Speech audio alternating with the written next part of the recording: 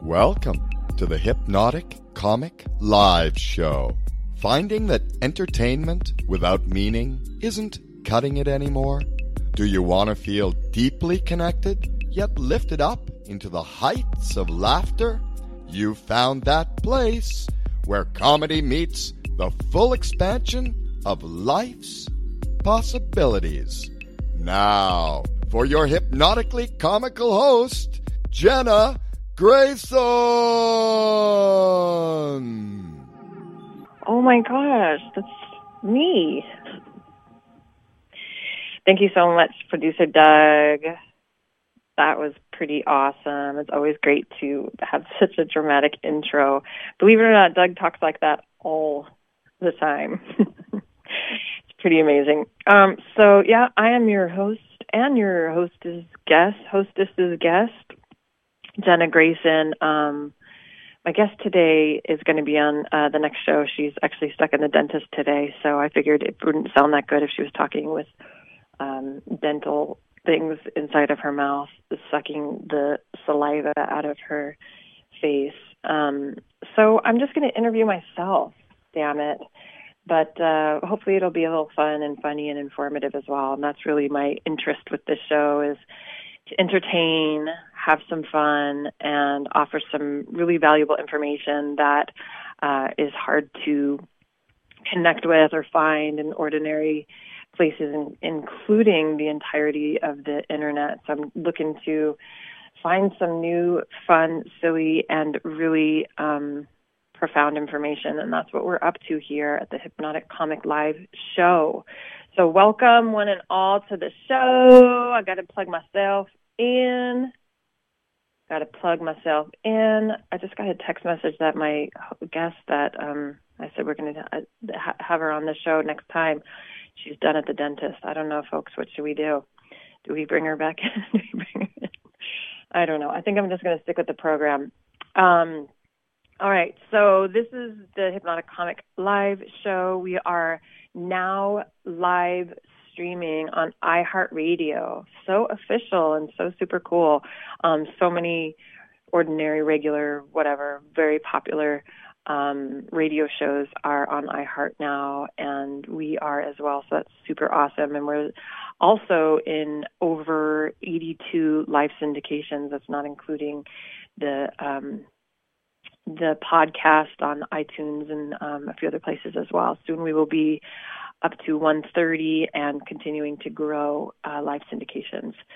So I am your host, Jenna Grayson, as I said, and this month we've been very active in our growth and getting out there, doing shows at the House of Blues in Anaheim, as well as the Comedy Store in Hollywood. What? And tonight I'll be in Manhattan Beach at a place called Ponchos, and I got a nice little group showing up there. So it's pretty exciting. We're doing some great stand-up comedy and expanding into the cosmic comedy that is life itself, and, you know, just taking some time to, like, laugh at our life experiences, my life experiences. And a lot of people ask me about how I got into stand-up and how that all happened. So I thought maybe I would answer that common question today and just chat a little bit about that with you guys and see what comes out of that. So there's several different versions to the story. While they're all true and real, you know how life is. Just everybody's got their version of the story. Well, I have my own versions within myself. I have like 3 or 4 different versions of the story, kind of depending on who I'm talking to, how close I am with the person, how vulnerable I want to be about how I got into stand-up. The non-vulnerable, let's start non-vulnerable. That sounds so much safer, doesn't it? Oh gosh, at least to me it does. The non-vulnerable story of how this happened was I took a class that a friend of mine had taken, a good friend of mine named Himalaya Bell. She's a incredible yoga, dance, public figure, teacher, presenter, traveler, both in the inner and outer worlds. And I took the stand-up comedy class in Hollywood with a woman named Leslie Wolf. Big plug out to her. And at the end of that class, a series of classes, it was 4 entire weeks, literally, 1 class a week. I think I'd say for a couple of hours, probably, like from 7 to 9 p.m. We learned mostly just how to write out our own stories. So the practice was just to sit for 5 minutes and pretend you're sitting with a friend and writing down a recent story, telling a recent story that happened, like, oh my gosh, you wouldn't believe it, the other day, this crazy thing happened. It's ridiculous. And it doesn't have to be super funny. So this is a good way to like get going with writing if you want to write your own stand-up comedy routine.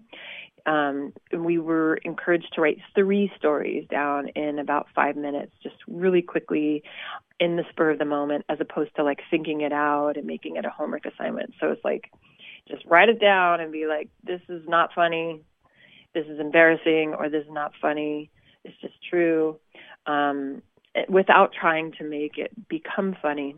And then telling the story to another person, telling the 3 stories to another person, and then condensing it and working with the group in the class to kind of sharpen it up and make it a little punchier and sillier and funnier. And that's really the essence of stand-up comedy right now, which is really pretty awesome. It's like people aren't up there telling jokes so much as they're telling stories, and they're telling personal stories. And that alone is super vulnerable. So I think this whole show today is going to be at least somewhat about vulnerability, which is one of my favorite subjects, really. There's so much to be gained from it, and it's such a risk to do it, but it's something that I think we're all being invited to do more and more, like with social media and the immediacy of social media and the, transparency that can come, but the transparency that so many of us are trying to avoid by presenting ourselves in these like really cleaned up, polished, like this is what I look like on Instagram versions of ourselves. And with stand-up comedy, it's really this invitation to be like, okay, I'm going to stand up in front of a group of 200 people right now and tell you stories about my life and encourage you to laugh at me. Whew. And then there's like the one side of your mind that's like, I really hope they laugh. And then the other side of your mind that's like, oh dear God, they're laughing at me, And so there's that play between, your ego and the inspiration that brings you to share comedy and to be a vehicle of laughter about, just the human experience and all of our humanness and the vulnerability of just being human. So I think stand-up comedy is like vulnerability on steroids, on crack cocaine, on what else can we say there? Steroids is pretty good. I think steroids are nice. Steroids are nice unless you're injecting them into your arm, and they're not so nice.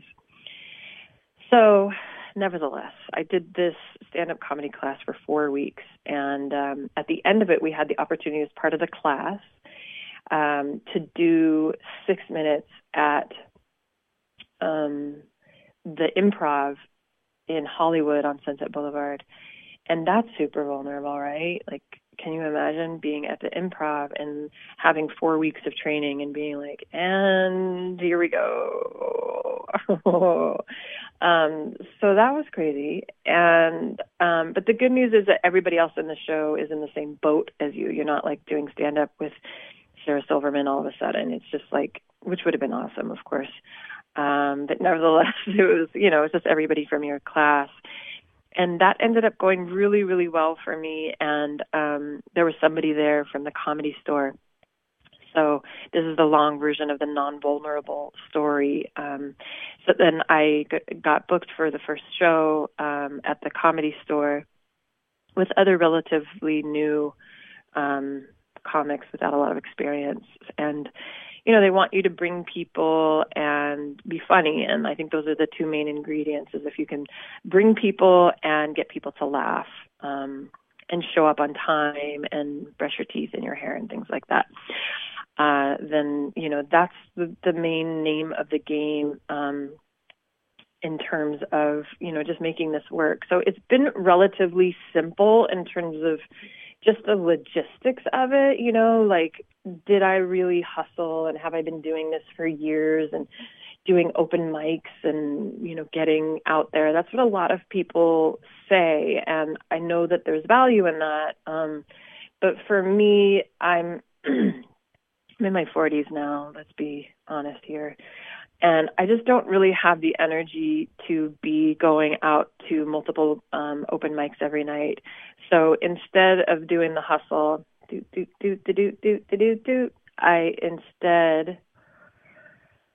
I work with universal laws, so which are much more convenient and less energy requiring. So universal laws being, things like the law of attraction, laws of surrender and alignment and visioning and trusting and asking for help. And quite honestly, that's what I'm doing all the time with comedy. And before I did that first show at the Improv, I was terrified. That's the truth. I was so scared and so excited. And I actually really like that sort of realm of existence where it's like where fear meets excitement, and they kind of get muddied together where you're like, I'm so scared, I'm so excited, I don't know exactly which one's which, but let's just breathe into that and feel the aliveness. There's so much aliveness in meeting that space, and I spent a lot of time in my 20s exploring that, really facing my own fears and feeling into the excitement of it and doing it anyway. And sort of developing, I think, the muscle of courage, which I think is, really misunderstood. A lot of times I think people think that if you're doing stand-up comedy, you're doing something that would be considered to be courageous, that you don't feel fear. But that's really not true. I mean, I still totally feel fear every time I get up. And the good news is that everybody does, and everyone who I talk to who's doing stand-up, we still feel fear. And that's part of it's like part of the recipe. It actually can work in your favor to bring out some adrenaline and some cortisol that you can use in creating energy that's entertaining. It gives you that little like punchiness that makes you sound alive and awake and on fire. Like, I'm doing this right now. I'm facing my fear. I'm on the edge, about to do a bungee jump, and like life is flushing my body. Life being, of course, adrenaline.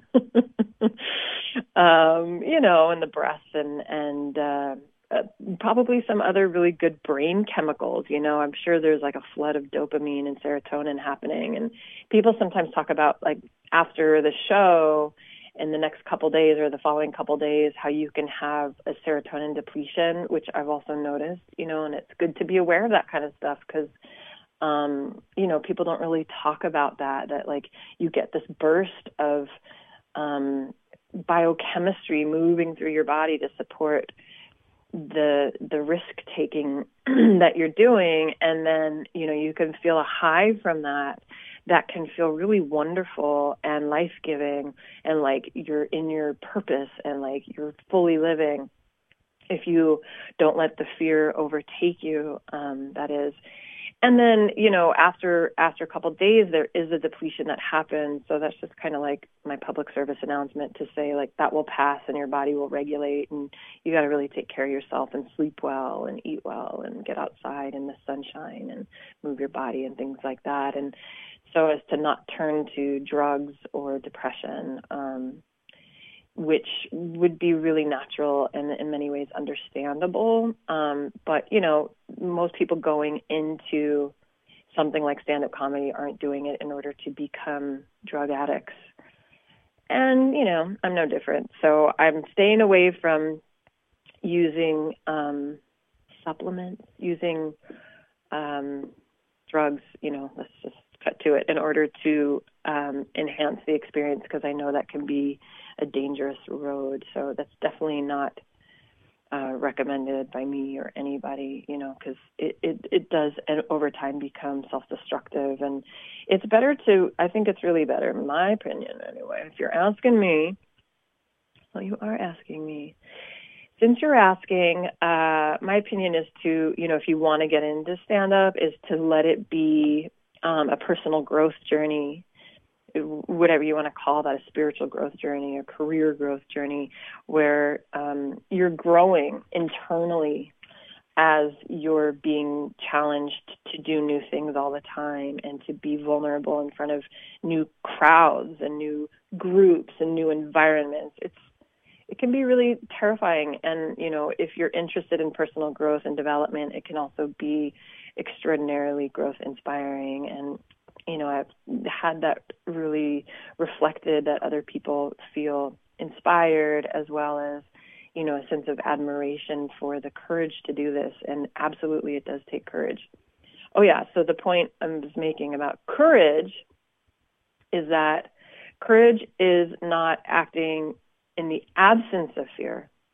That would be fearlessness. If you're waiting to do stand-up, if you're waiting to do something that scares you, until you're waiting until you feel fearless, you don't feel any fear, that'll never happen, because you need to move through with your action the fear in order for the fear to subside. And there's still that possibility that the fear never totally subsides, right? Right? Yeah. Yeah, Jenna, you're right. Thank you. You're welcome. So courage really is acting in the face of fear, right? And it can sound sort of counterintuitive because we think our fears are there to serve us. But in these modern times, 99% of the time, your fear is never going to come true. Your fear is unprecedented, and it's trying to save you from things like that were developed in our system to preserve our life, to preserve our tribe, to preserve our survival. It's like survival instincts that aren't relevant when you're doing something like performing, whether it's music or stand-up or acting. Another piece that I want to say in this is that because I'm also a trained and professional hypnotherapist for the last 11 years, and been working with people using the tools of hypnotherapy for the last 11 years, I've come to realize the power of both the conscious and the subconscious mind to facilitate overcoming fears and moving through fears with greater ease, and to use the mind, the fullness of the mind, to support what you want and to focus on what you're wanting as an outcome rather than focusing on the fear. And the fear can be really loud, our fears can be really loud in our minds.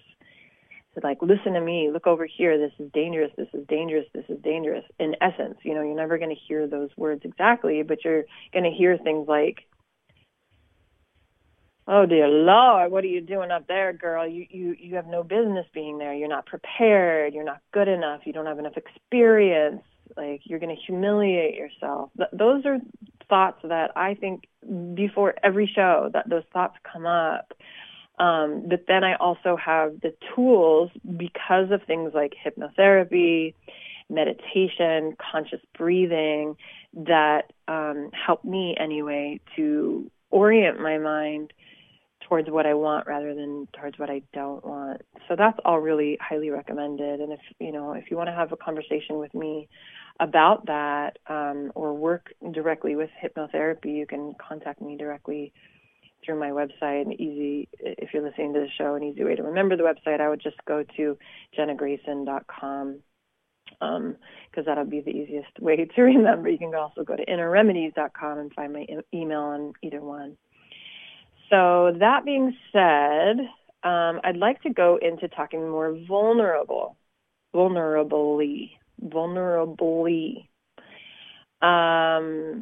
So more vulnerable story, which I've actually talked about at least a couple times on this show, on this radio show, is that a big motivator, something that really gave me a lot of courage, a lot of drive to go after stand-up comedy and really take some action with it and take some risks with it, was seeing both of my parents coming to the end of their lives, which, of course, is really a really sad, hard thing to witness and watch, and really strange in so many ways, even though, we all know that death is inevitable, that none of us are getting out of here alive with these bodies anyway. To watch it happen so closely. For my mom, she made her transition to the non-physical realm pretty quickly. It happened pretty unexpectedly, and I was actually there with her in the room, which was a pretty dramatic and actually a very beautiful experience, to feel my mom's presence transition from her body to out of her body. And I was very much aware of that. And it was really, in the moment, it was, believe it or not, it was like this ecstatic experience, because I could feel her blissfulness. I could feel my mom's presence. I'm not quite sure what words to use to make them, accessible, but it's like her presence, her spirit, her consciousness. I could feel it moving from the density of her body that I would say for her whole life, her body was a burden for her, as it is for many of us, and moving from the density of her body to being without the burden of her body, and just the exquisiteness of her presence, her life, without the burden of her body. It was beautiful, and I could feel it. I could feel it directly, and I could feel a sense of relief within myself and my body. So anyway, I like to tell that story because it's pretty fantastic. And then there's also, so many different facets to that story, including the fact that, yes, grief came, and grief has been a journey. It's almost 6 years now, and it's still a journey I'm on. I'm still learning and growing through it and because of it. And one of the gifts that I got from my mom's transition, my mom's death in the physical plane, is just feeling a lot braver, a lot more willing to take risks and go after things, including comedy, that my mom was too, I would say, self-conscious in some ways to really go after. She really did have a comedian in her, and I heard for years people telling her, oh my gosh, you should be a stand-up comic, you should be a stand-up comedian, because she was just funny with people, she's just naturally engaging and charismatic and funny.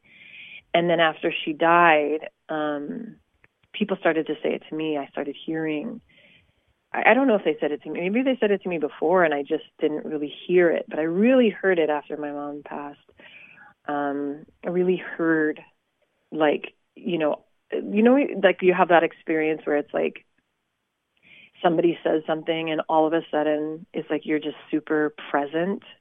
You don't even know why, but like all of your awareness is in that moment. Like there's something saying to you, pay attention right now.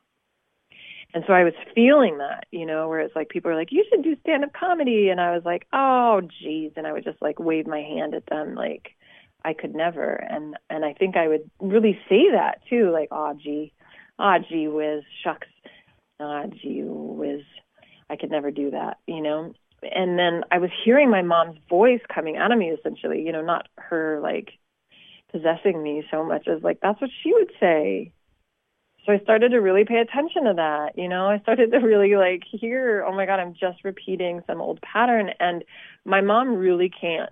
She can no longer do stand-up comedy because she doesn't got a body, it does get in the way. But I still got this body at this point, and it's healthy, and I actually could do it, so I could hear myself being like, oh, I could never, and realizing that that's just my thoughts, it's just my beliefs, And that's so much of what I worked for as a hypnotherapist and a person who's wanting to be growing and developing myself and challenging myself and taking risks. That's actually not true. I'm actually lying to myself and the other person. It just feels true, because I believe it. I don't know. It sounds too scary. I don't know how to put together ideas and plan ahead to be funny in front of a group of strangers and then actually be funny and pull it off and not come off as a, bumbling fool. I could certainly imagine my mind going blank. I could imagine humiliating myself. I could imagine regretting doing it. I could imagine all the negative things, but it was hard for me to imagine actually being prepared and pulling it off, and that is until I went through the fear, and that's again, that's the place of courage where we can really grow in our self-empowerment and our liberation within ourselves, is to take on those fears and walk through them. And it doesn't mean just blindly, walk through the forest without any preparation or any, knowledge or training, or even, a group of people to support you in it. All of those things are super important, right? When we're walking through our fears, it's like, are there people going through it with me? Or are there people who are supporting me saying, this is amazing, you can totally do this, go for it, you're brave. And somehow, pursuing this, so much of that has come out. And I think, again, it's partly from coming from that place of working with universal forces, asking for my mom's help from the other side, asking for help from my angels and guides and my spiritual teacher to facilitate this, and also really surrendering it, not being totally attached to it. Like, I have to do this, otherwise I'm useless and worthless, and my life is meaningless. I think that makes it really hard. We're making things really hard on ourselves when we're super, attached to an outcome. So these are some of the things that have really worked well for me. There's other stories to tell, but I think that those two stories, the less vulnerable, they're both vulnerable, because performing, especially by yourself on a stage, you don't have a band backing you up, you don't have backup dancers. I would love to have backup dancers one day. That would be great. But so far I don't have any backup dancers, and I don't have a band, just a DJ off to the side. It's super vulnerable. And then, and people say, or there's that saying that public speaking is people's worst fears. It's people's worst fear. Public speaking is people's worst fear. So it's scary, and it's inherently scary. But the good news is that it's only going to kill a part of your ego, the part of your ego that says you can't do that, you have no right to do that. It's not actually going to kill your body. And nobody so far has died on the stage from doing stand-up comedy. They die off the stage, right, for many different reasons. But, there's this thing that Jerry Seinfeld says that I really, really appreciate. And it's funny, which is great. He says, since it's people's greatest fear to do not to do stand-up comedy, to do public speaking. Let's start over. Okay, I'm going to do my Jerry Seinfeld impersonation now to entertain you with it. What is it with people being so afraid of doing stand-up? No, people being so afraid of public speaking. People are so afraid of public speaking. Fuck it. Skip that. People are so afraid of public speaking that if you're at a funeral, you're better off being the one in the casket than you are being the one doing the eulogy. Which is an interesting concept to consider.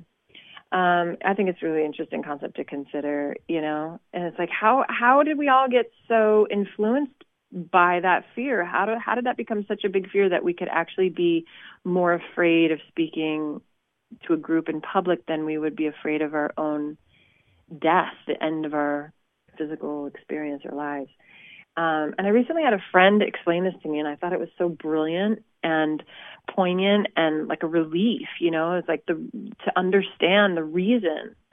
Like there's a legitimate reason why people are so afraid to speak in public. It's my friend Odom. He said that the reason why, it's like this evolutionary program that we have built into our hard drive. I don't know where my hard drive is. Maybe you know where yours is. My hard drive has come equipped with this program that says, whatever you do, girl, do not be outcasted by your village, by your tribe. Because if you put yourself out there and stand in front of your village, in front of your tribe, and speak to the people, and they all say, she's full of shit, she's a liar, she's a thief, she's whatever it is that they might say, that she's against the group, she's a witch, you know, she's pagan, she's sacrilegious, she's the Antichrist. Those are my fears, by the way. You know, that's where we're going. That's where those are coming from. I'm outing myself. That if that happened, that would really greatly threaten our survival.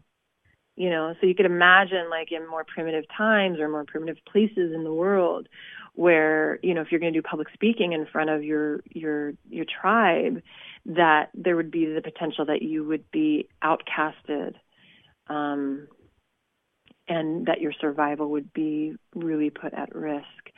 And I would say that it really feels like that. So when my friend Odom told me about this, I was like, that is exactly what it feels like. Even though I don't have that conscious fear where I'm like, oh my God, I hope I'm not cast out of the tribe of Hollywood. I mean, I don't want that either, but I'm not thinking like that. You know, it's not like a conscious thought of like, oh my God, they're gonna, you know, send me off into nature by myself, and then I'm gonna die out there without shelter or food to eat.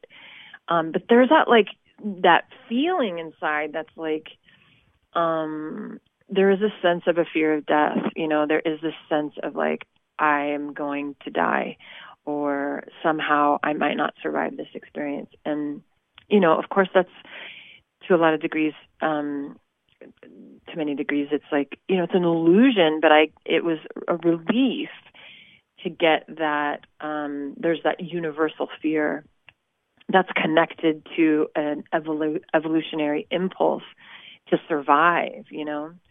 So I think that can really help us all, you know, people who are performers or who are wanting to stretch into that realm, to be like, yeah, that's going to come up for you in the same way as a need to go to the bathroom is going to come up for you. And if you don't have a bathroom and you really have to go, you're going to feel afraid, but you know you're not going to die, right? So maybe that's like the reminder I'm wanting to put out there is like, even if you feel like you're afraid you're going to be forever outcasted from society and die, it's actually not going to happen. So we got to kind of talk ourselves through it, imagine ourselves through it, relax our way through it as much as possible, and use some of the tools that are available in order to overcome fear. And as a hypnotherapist, that's one of my real favorite things to work with people on is overcoming fear, you know, because it's like, it's so prevalent and it limits humanity so much, and it creates so much pain and neurosis and family problems and relationship problems and self-esteem problems and wars, even when we're just doing shit out of this fear reaction that's plugged into our nervous system to protect our survival, but it's totally irrelevant in the modern world. But we just wrap our smart heads around it and say, this is necessary. It's necessary that I fight for my survival. And our survival, you know, again, like that 9 out of 10 times, 99% of the time, our survival really isn't at stake. But we're going with the smallest brain part of the smallest part of our brain, the amygdala, just attached to the top of the spinal cord. It's the first part of the brain that is developed in utero. And that's, in many ways really important for our survival. And it gives us that reptilian brain, the reptilian impulses that ensure our survival. But in modern times, it's just, pretty irrelevant. It's pretty irrelevant. And I think that's, for us to really master and overcome. And I've been in therapy, off and on for many years. And it's something that I've learned from therapy too, is like this idea that our reactions, like our first response, can often be from that smallest part of the brain, that fight or flight mechanism that just fires off and says, you're in danger, fight, you're in danger, run for it, get out of here. Like this person is against you and not for you. Like this group is against you and not for you, and you have to survive. That's really, at this point in human evolution, that's pretty irrelevant, and it can cause a lot of chaos in our lives. You can think about that. It's like a drunk person in a way. It's just like belligerent. They're just going to fear and fighting really quickly, and it creates chaos. And so in therapy, I've been learning over the years how to draw that information to the frontal lobe of the brain, where things are just a lot funnier, where we can make new responses, so it's not happening so fast, so you can sort of notice the reactivity, work with your breath patterns, because the fight or flight also, really quickly puts you into these like stupid places. Like we all want to be smart and at least think we're smart, at least for a little while, if not all the time. But that fight or flight, small brain, reptilian brain, amygdala, and the back at the brainstem, it's kind of stupid in a lot of ways, even though it's smart at ensuring our survival. It's stupid because it's not good for our relationships. It's not good for creating more than survival. And of course, we all want to live in thriving and enjoying and freedom, empowerment, liberation, all these wonderful ideas, that small part of our brains is not going to allow us to function in that realm. So bringing the information from the reactive amygdala to the prefrontal cortex, taking some deep breaths, very literally. People say, take a deep breath, girl, chill the F out. And even better, take a few deep breaths. That helps to move the information to a less reactive. It's a little bit slower, so you might not feel as smart or quick to respond. But really, we're looking for a slower response when we're moving away from reactivity and fight or flight. And taking those deep breaths puts us in a parasympathetic nervous system response, moving away from the sympathetic nervous system response, which would have us like, fight or flight reactions, and then like choosing something more enjoyable, like laughing at a situation and having broader perspective with the situation, or having a new response that's beneficial for you and the other person, or beneficial for you and the situation in a bigger picture kind of way. So taking deep breaths, people, let's just do that right now, shall we?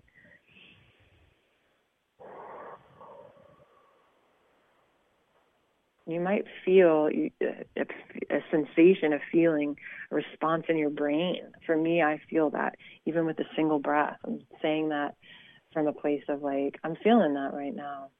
Taking a deep breath. We'll do it again together.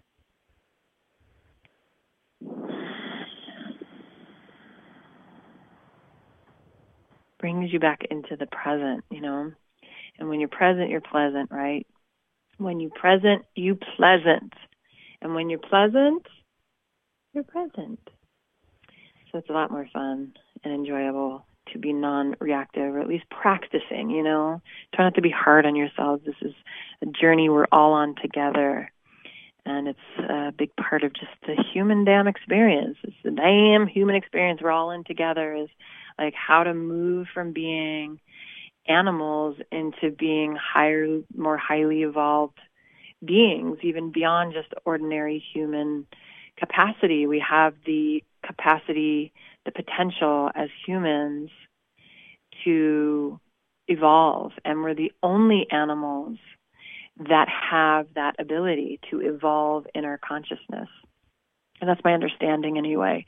That's what my spiritual teacher says. She says that we have this capacity and we should take advantage of the opportunity to evolve from our animal impulses.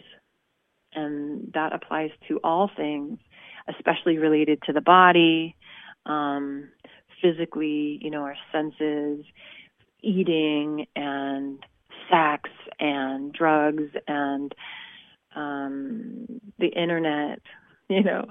I think social media in some ways is really responding or acting upon the responses of those more sort of reptilian brain places of wanting to get pleasure really quickly. Those pleasure centers in our brain that are wanting to have a quick fix and a quick release of dopamine and quick fuck, Can I say that on the radio? Quick fuck? All right, I'm going to trust that it's going to get bleeped if it needs to. It's a relief, it's a quick relief, and at the same time we have the capacity to evolve from our desires to just feel better really quick. And that's a big conversation, I think, especially about younger generations now, that their brains are really being hypnotized into requiring, wanting really fast, immediate sensory gratification of the senses and gratification of the brain chemistry. It can be, to some degree, it can be dangerous in the addictiveness of it and the short-term perspective of it. And then when you're working with growing things in your life and growing your capacity, growing skills and talents and your inner being, growing your own gifts, and what really would be satisfying to you, what would really be fulfilling for you over time, these dreams that we have, the things that feel exciting, that, I would love to be able to do that, whether it's stand-up comedy or going after another kind of a career path, being a performer, being a teacher, a leader. It requires discomfort. It absolutely requires preparation and practice and not doing it well sometimes and potentially embarrassing yourself, which does not feel good. It doesn't feel like a like on Facebook or Instagram. It does not feel like immediate gratification to practice your art and to go through some feelings of, being faced with the experience of failure. We all know those feelings and we all want to avoid them. And yet at the same time, in order to sustain and create greater levels of fulfillment and sustained happiness or joy, we have to be willing to go through the journey that often includes discomfort. So that's all to say, a couple of things there. One is that, in my journey with doing stand-up comedy, it has required preparation, and preparation being knowing what I'm going to say. People ask me, do you always know what you're going to say when you're up there? And I'm like, I have some level of preparation. I have a sense about what I'm going to get up there and do. I have my bullet points that I'm hitting, and I know what I'm there to do. And at the same time, once you're prepared, or as you're prepared, that gives you the room to play with it. And you do want to be prepared, even if you're doing an open mic. Otherwise, you won't feel like you're good at it. That's just kind of the general rule. And, you really only find that out through experience. And that's the truth of everything, really. It's our experiences that teach us more than words. So go out there, face your fears, go out there, do open mics, go out there, be prepared, go out there, don't be prepared, and just see if you can wing it. I have tried it because I thought maybe, it could be really spontaneous. And I am most funny when I'm like just in the moment with a person, just being silly and stupid and saying stuff off the cuff that I think is funny in the moment. But I found that on a stage with a room full of people, or an audience at least, it doesn't seem to work that way. And it can make you feel like you should never do it again. But I'll just say, look, if you're not prepared, if you haven't taken some time to cultivate, to write, and to make your set better, it's something to work with. This is an art. This is a craft. It's an art and a craft, but it's not arts and crafts. Let's be clear here. Comedy is an art, and it takes practice. And once you learn how to play the piano, then you can go and do a show and use the piano as an instrument that it's designed to be, to play the songs that you're prepared to play. And you can play around with the songs once you've gotten the song sort of down, Once you are down, is what I'm trying to say, then you can play around with it. And that's been my experience with comedy too. So hopefully that answers some questions. It's the question I get the most often is like, how did you get into this? And how long have you been doing this for? And the truth is that I haven't actually been doing it that long. It's only been a year and a half now. And it is growing and moving and taking off. And there has been sacrifices that have come with it, that I've needed to sacrifice time and effort and money and my own humility, and my own ego, and be willing to be seen in my vulnerability.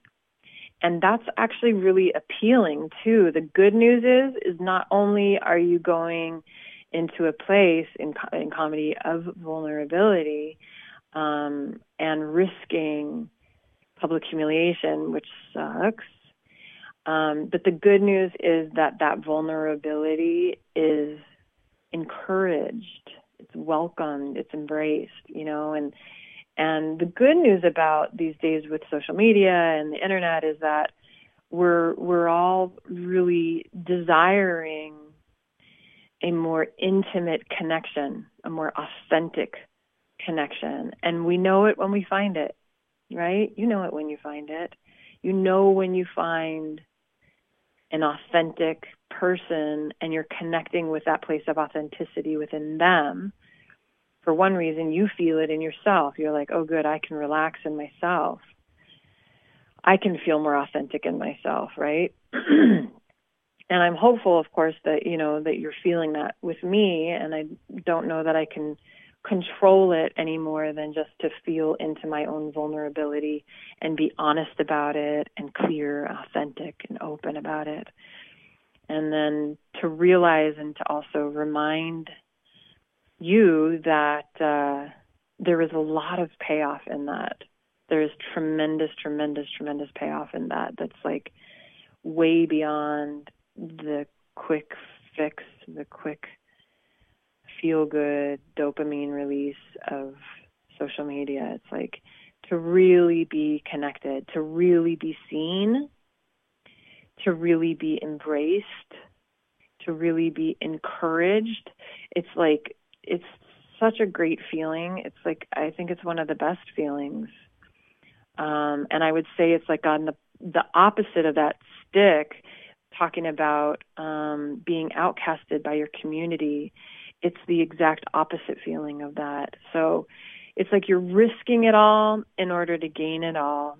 And that's a pretty fun game to play, even if it's terrifying. I'm not going to tell you that it's not terrifying, but it's a game of moving through, walking through, talking through, stepping through the great fear of social annihilation. And on the other side, visualizing, anticipating, imagining, telling yourself that on the other side of that is being seen for who you are, because you're talking about who you are. And you're standing up there in your authenticity. Here's my body, here's my face, here's all of the things that I see as flaws in my body, in my face, my hair, you know, the things that I wish I could change but haven't been able to at this point. Here I am. And you're talking about these really authentic, vulnerable things that I would rather you not see, but here they are.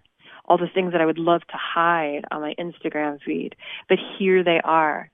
Let's talk about the inner journey. Let's talk about the vulnerability of being limited by our humanness and how much we want to cover it up. And that's funny, you know, there's a lot of opportunity for us to be able to laugh at ourselves, you know, not to like laugh at in order to diminish a person or a group of people, but to just laugh at the universality of our human experience. And that's really what inspires me with comedy too, is just to offer that medicine of laughter, you know, at our humanness and our vulnerabilities, and to be seen in all of that, and to have people hug you, say thank you, hug you, say that was great, shake your hand, look you in the eye, and say, you know, and look at you with that, from that place of seeing the courage that you have to do this in ways that most people will never even attempt to, because it's too scary for them. We need good reasons to move through our fears. We need really good reasons to take action in the face of fear. And so hopefully all that we've talked about today on the show has been some really good reasons, you know, has been some motivators, some fuel for your fire to get out there and take some risks today or ongoing. And for some reason, I'm not even sure why, but I keep getting this impulse that I want to tell you something. Literally, not like millennial literally. Millennial literally is like figuratively, but I'm going to say literally anyway. But literally yesterday, I saw a wild bear in Pasadena, California. And I'm pretty sure that sounds kind of unbelievable. It sounds kind of unbelievable to me. And like part of me wants to say it just to be like, oh my gosh, did that really happen? But I was by myself. Scary. Oh, okay. I think I know what's coming up for me. I was literally by myself. I was using a porta potty. Fancy pants that. Using a porta potty. Yes, I squatted. I hovered. And when I came out of the porta potty, there was those like portable hand washing things they have now, thank God. And I was going over towards the portable hand washing sink thingamajigs, and there was like this slope down. I was outside in somebody's yard where they had a lot of land, and a slope down, and I saw this big brown animal just bolt across my peripheral vision. And I was like, that looked like a bear, but it must have been like a big dog, right? You're thinking there's no way that's going to be a bear. But instead of washing my hands, I'll tell you, I chose to go and have a look. So I didn't go down the slope, but I took some steps off to the side, like basically behind the porta potties. And I saw a big bear. It was a big brown bear. And it wasn't like full size, you know, I'm no bear expert, but I would say it was like an adolescent. It was adolescent-ish for a bear, and it wasn't super big, and it was really cute and definitely a wild brown bear. And I stood relatively still and went through those thoughts in my mind of like, do I stay? Do I go? Should I go grab my camera? Should I take a selfie? Should I risk my life, for the selfie? And I was like, no pictures. I'm not going to take pictures because I don't want to be one of those people that misses the opportunity of life and all of its magic happening right before you, for other people's like, wow, you saw a bear. And then I also thought, like, should I go get a friend? Should I go grab someone to be like, look, there's a bear, so we could share the experience? I just decided to, like, really be present with the bear and really feel into its life force and be careful. Luckily, it never looked at me. I was hoping that it would not look at me, because then I thought we might have a problem. I think I would have run towards all the other people, but now that I'm looking back on it, I probably should have gone into the porta potty and locked the door. So I'm going to go ahead and just switch gears here because I know we're running out of time. And just to say that I think the reason why the story of the brown bear keeps coming up in my awareness is because a lot of times when I'm working with people, and talking in hypnotherapy and talking about our fears and how we're living in the modern world, with short, shallow breaths and with all this cortisol and adrenaline running through our bodies, with all of the pressures and demands of modern world and all of the information coming at us so quickly, we're overloaded. And our bodies are reacting in a state that is similar to being chased by a bear, similar to the experience of being chased by a bear, where our breath is short and shallow, and we're getting this surge of energy that can feel good because it's adrenaline. Our adrenals are being stimulated by coffee and by the pressures of life, to produce, to move, to keep going, to check off the to-do list. But we get into places of things like adrenal fatigue and depression and anxiety. So since most of us are not actually being chased by a bear, it's a good idea to sort of assess our own inner state now and then and be like, am I feeling flooded with adrenaline? Even if it feels exciting, it can also be, there's tinges of stress in there, and so just to notice our levels of stress and keep practicing our deep breathing, keep practicing the things that would bring us back to a greater state of homeostasis so that the adrenals can restore themselves and the body can find that place of rest and digest, which is sort of the opposite, or truly the opposite, really, of fight or flight, coming into rest and digest with the deepening of the breath, the deepening of the presence. Okay. So I'm going to just wrap up here for the day. I want to also just tell you guys that our next show, our next week's show, we're going to have this really beautiful, brilliant woman I'm really excited about. Her name is Ambika Talwar, and she's a university professor.